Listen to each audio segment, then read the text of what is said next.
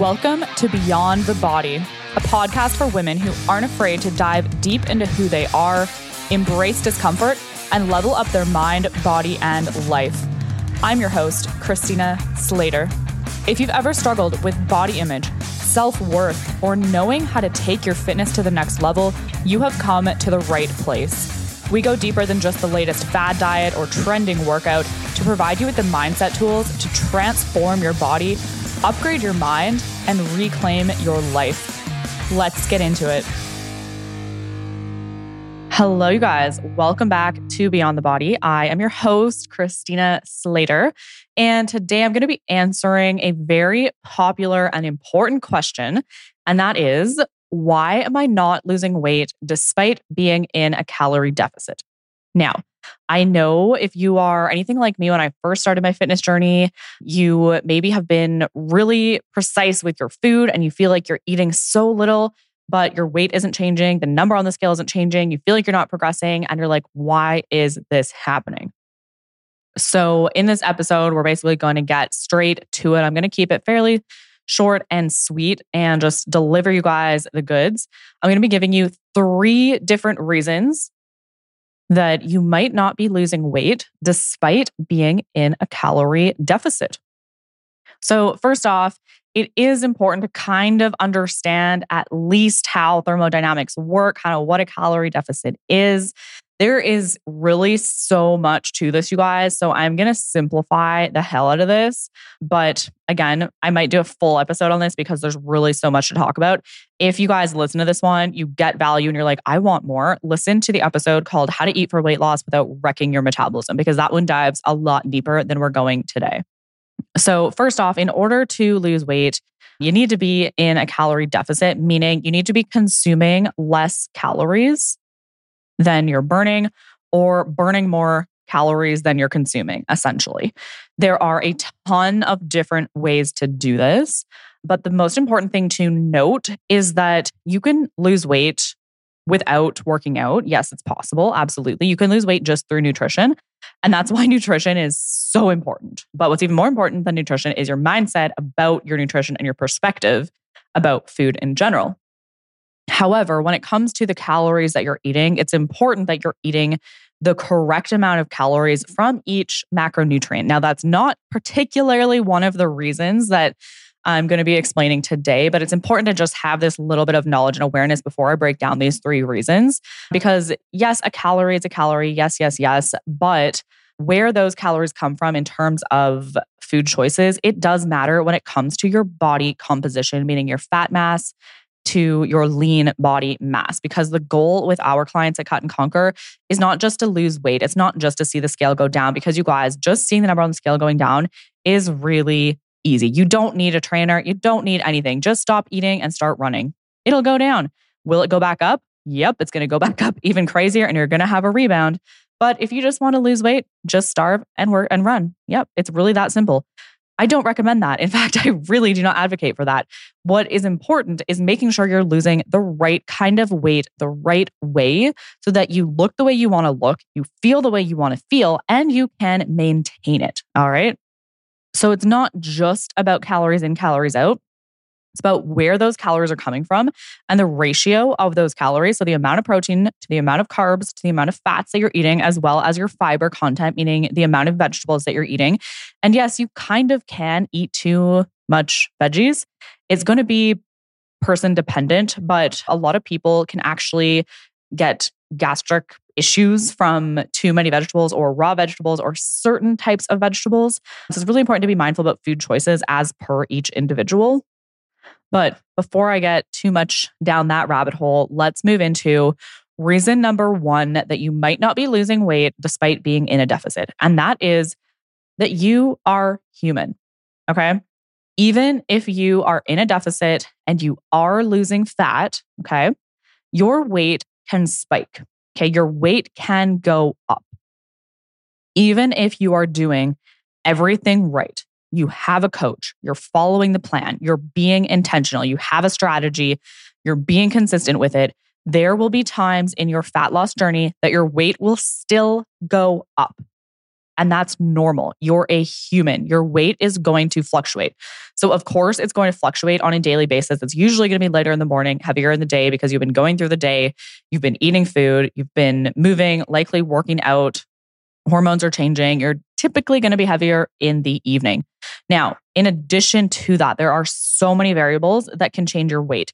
And again, this is why the scale can be misleading because if you weigh yourself every single day, you will notice that it changes from day to day. And if you are someone who only weighs yourself, let's say once a week, and you just happen to weigh yourself on the heaviest day of the week, you can totally get in your head and screw up your own progress because you happen to weigh yourself on a day that your body is holding a little bit more water, right? And that's why it's so important to not look at the scale as a determinant of progress or success, and just as a tool and to look at the trend over time, okay?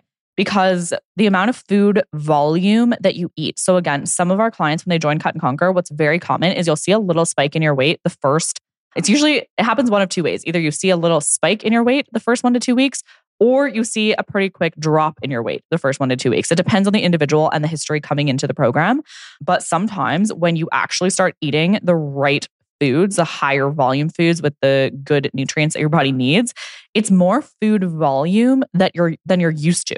So having the actual food in your stomach is going to weigh more. Like, let's just say you ate, this is a silly comparison, but this is just for an example. You can eat a lot of broccoli, like pounds of it. For the same amount, you could eat like half a donut, right? Half a donut weighs a lot less than like 2 pounds of broccoli. You know what I mean? So it's just like to give an example of what I'm explaining, the food volume. Inflammation. Inflammation is huge. Most people are full of inflammation. Again, inflammation can be a good thing in certain dosages. Like when you train, your muscles are going to get inflamed and that's going to cause water retention. So again, if you are someone who is inflamed, whether from an injury, from stress, from lack of recovery, from just training really hard or training legs, you're probably going to have a bit of inflammation and you're going to be holding a bit of water. Okay. Sleep is going to be huge. Not sleeping enough is going to screw with your hormones. It can cause inflammation in the body.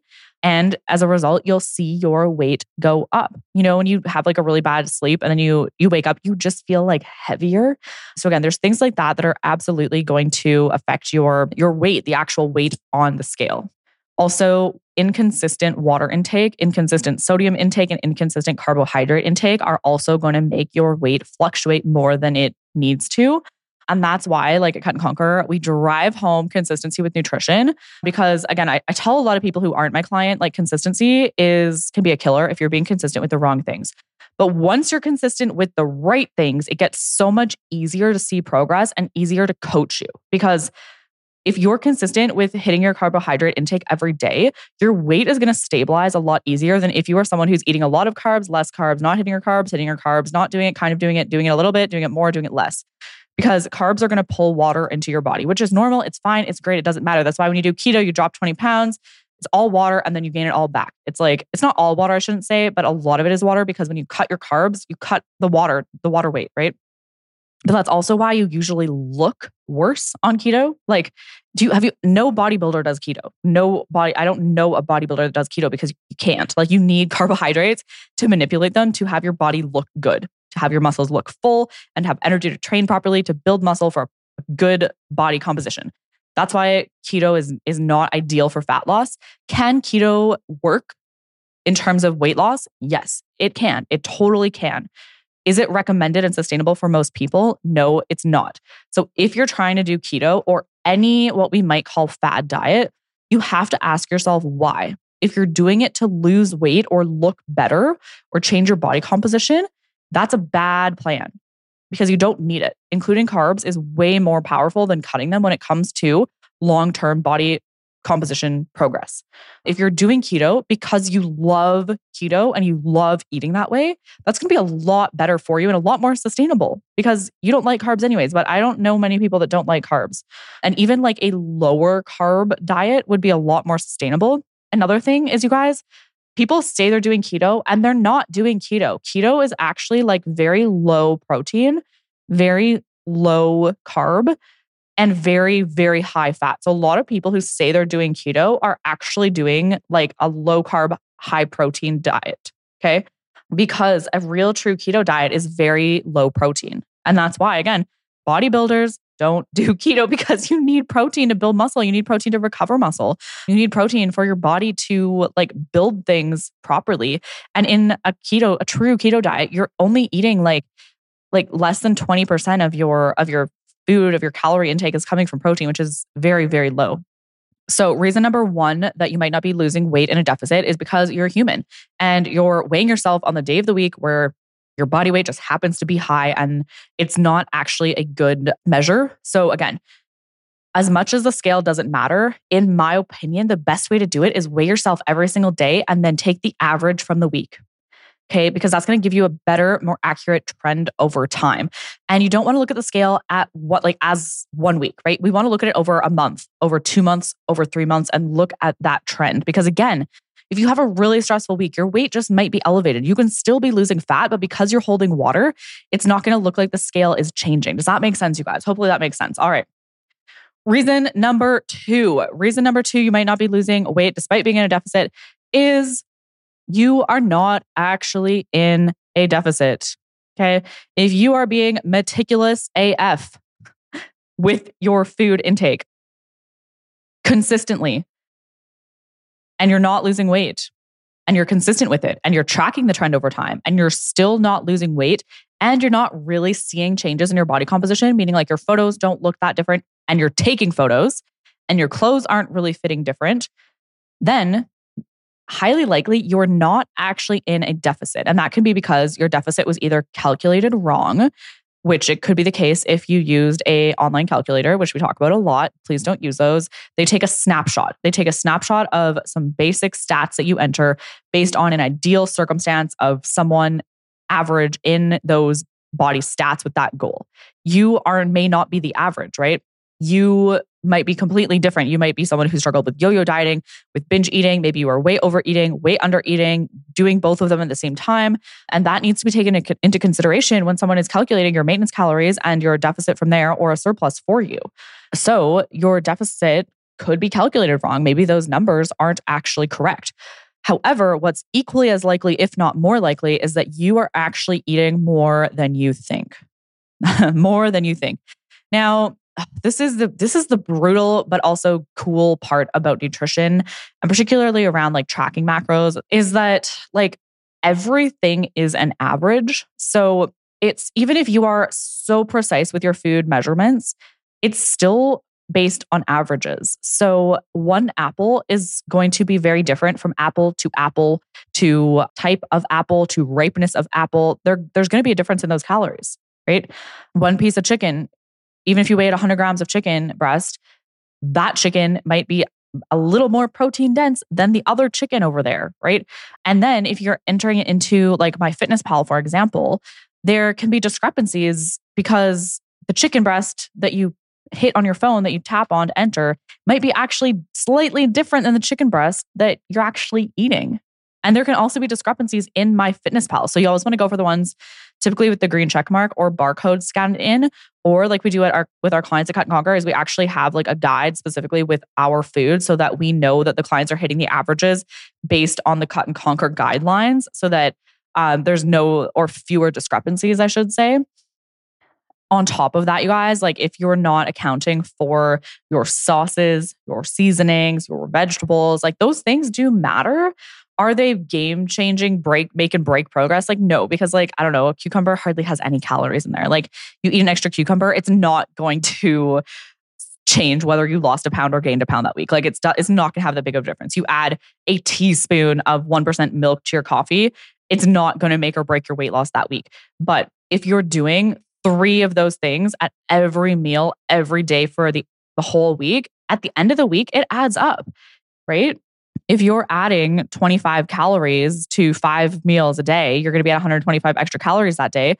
Times that by 7, and you get 875 extra calories at the end of the week. Now, let me just calculate this. Times that, 875, by 4 weeks in the month, and you get 3,500, which is a pound. Those little tiny extras, that's like, oh, only 25 calories, only 25 calories. That's an extra pound you would have gained or lost or not at the end of the month, right? So it does add up. Now, I'm not trying to like like push restrictive craziness. I'm just giving you guys and explaining the facts of why you may or may not be losing weight when you think you're in a deficit. At the end of the day, like it does matter. It does make a difference. And for me to say that it doesn't it's not really true. And it's not that it's your fault or that you're trying to mess up. It's simply that you're not aware of it or you don't know. There's a lot of hidden calories and things. Even your cooking method. Like if you're putting olive oil in your pan and you're not accounting for that, of course your food's absorbing it. How are you cooking your food? Because if you are cooking chicken in a slow cooker with like water and broth, it's going to be a lot heavier than if you are cooking that chicken in an air fryer, because an air fryer actually dehydrates the food. If you're cooking your chicken in a pan or barbecue, again, it's going to be different than if you cooked it in an air fryer versus if you like slow cooked it in like water or like poached it kind of thing. So how you weigh your food and how you cook your food, like how you weigh, meaning like, do you weigh it dry? Do you weigh it cooked? Do you weigh it after it's cooked or before it's cooked? Raw. Again, it makes a difference. And then how are you tracking that, right? So we do have clients at Cut and Conquer who do flexible dieting. They're super successful. We have clients who do meal plans, super successful. Again, it's all about like taking the averages and being consistent with that with your nutrition strategy over time. Because as just explained, it's impossible, like literally impossible to be perfect because there's always going to be a margin of error with the calories or the nutrition labels. On top of that, like companies can be up to 20% off with their nutrition label, which is fair enough because they're mass producing these things. They don't know if the exact amount is going into that package. But again, that's another like 20% margin of error on top of the already like error that it probably is just for being a different brand of food. So that is number 2. The second reason is that you're not actually in a deficit. And again, that's not your fault. It's just important to be aware of that. Number three is that you are not in a deficit anymore. Okay. So reason number 1 was that you're human and your weight will and can fluctuate due to many factors. Number 2 is that you're not actually in a deficit. And number 3 is that you are not in a calorie deficit anymore. So this will often happen when you are following your calorie and macro intake, you're progressing, you're seeing weight loss, you're seeing body composition changes, and then you're not. And then you're not. And then you're not. And it's like, I'm still doing the same thing. I'm not seeing the results because your metabolism can downregulate. It's not going to downregulate by a zillion calories that quickly, right? When you'll see this the most prevalent is like with competitors, bodybuilders, is if you could eat, and I'm just making these numbers up, you guys, 3,000 calories and maintain your weight at 150 pounds. And then you diet down for a show and you're eating like 1,200 calories before your show and you're weighing like 115 pounds. And then you think like, oh, okay, like now I'll just go back to eating normal again. Your metabolism will be downregulated quite a bit because you were like maintaining your weight at 1,200 calories as opposed to 3,000 calories. So you need to gradually reverse diet yourself back to a healthy amount of calories so that you don't pack on a lot of fat. Now that's the extreme end of that spectrum. Most people do not do that to themselves. That's why bodybuilding is a very extreme sport. But this still happens with typical lifestyle clients. I see it, and we have to make sure we are taking that into consideration. So a few strategies you can use. And again, the reason this happens is because as you are losing weight, your body is getting smaller, your metabolism is changing, your body is very smart, and your body doesn't really like losing weight, okay? So it's going to do everything it can to stabilize. So your body is kind of like fighting you when you're trying to lose weight. Unfortunately, that's the fact. And you have to play the cards you're dealt and be smart about it. That's why when you slash the hell out of your calories and you're like, I'm going to eat 1,000 calories, your metabolism is going to downregulate faster than it would if you only cut it by a couple.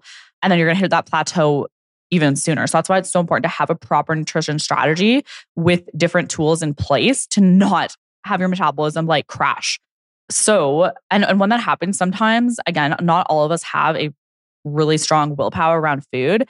And when that happens, again, sometimes it's easier to just be like, oh, it's not working. I'm just going to like get complacent, right? So that's another reason why you might feel like you're in a deficit, but you're not, is because once you've been dieting for a few weeks, few months, you get complacent. It's like, oh, I'll just have a bite of this. I'll just have a bite of that. And it feels like you're being consistent, but you're really not.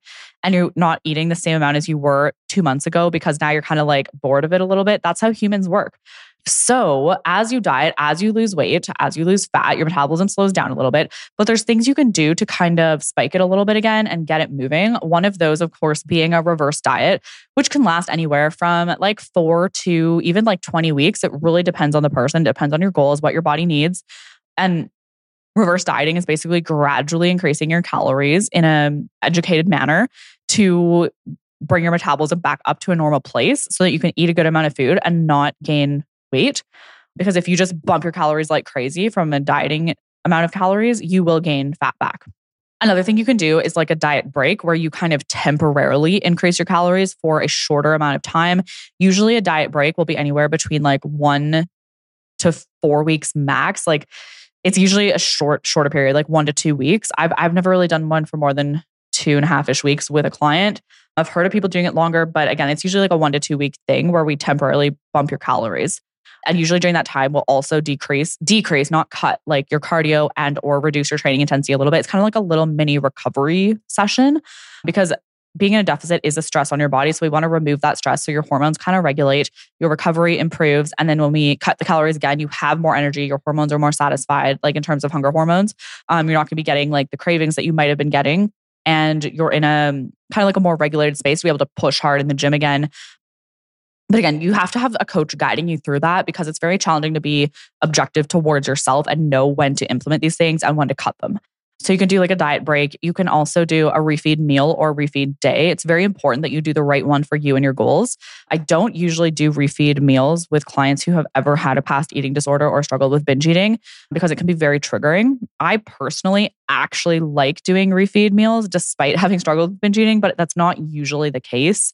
And that wouldn't have worked for me when I was like fresher to having those binging issues. But refeed days are very useful. I use it quite often with my more advanced clients. A lot of the ladies in Shred will likely be introducing refeed days later into the end of the program. And again, it temporarily increases your leptin. It keeps you feeling more full and it bumps your metabolism just the slightest bit so that your body's more okay with like burning through those calories. You got to think of your body kind of like a bank account. If you have that steady inflow of money coming in your bank account, you're like, okay, I can spend money. Good. I got this steady influx. But then when you cut those calories and then gradually reduce, you have to reduce the spending because you don't have as much coming in. But then if you get another like $100,000 check, you're going to be like, okay, sick. I'm going to spend some more. Your body does the same thing, not exactly, but, and I don't want to, it's not like a cheat code. It's not like, oh my God, do a refeed day and everything's going to be great. It has to be done right. And you have to actually, your body has to kind of need it. If you just crash diet and then be like, oh, I'm going to refeed, like it doesn't work like that, you guys. I wish it did. It doesn't. So again, the third reason why you might not be losing weight in a deficit is because it's not a deficit for you anymore. Your body, your metabolism downregulated a little bit. And now you're either going to have to cut your calories down a little bit or boost the amount that your output, or you can add some of those tools and strategies in to kind of give your metabolism that little bit of a bump. So hopefully, you guys, that was helpful. The one thing I will say is that weight loss really isn't that hard, you guys. Building muscle is a whole different story. There's a lot more to building muscle than to actually losing fat and losing weight. So hopefully this provided you guys a little bit of the evidence and science without being too sciencey to help you understand a little more about a calorie deficit and weight loss when it comes to nutrition overall. If you got value, take a screenshot, share it to your Instagram story, tag me at Nifina, let me know that you're listening, and I'll see you guys in the next episode. Thank you so much for listening to another episode of Beyond the Body. If you're getting value from the podcast, please don't forget to follow, rate, and review. It really goes a long way. And if you're ready to take your mind and body to the next level and you want to work closely with me and my team, head over to my Instagram page at Nifina and tap the link in my bio to fill in a coaching application to see if Cut and Conquer can help you transform your life.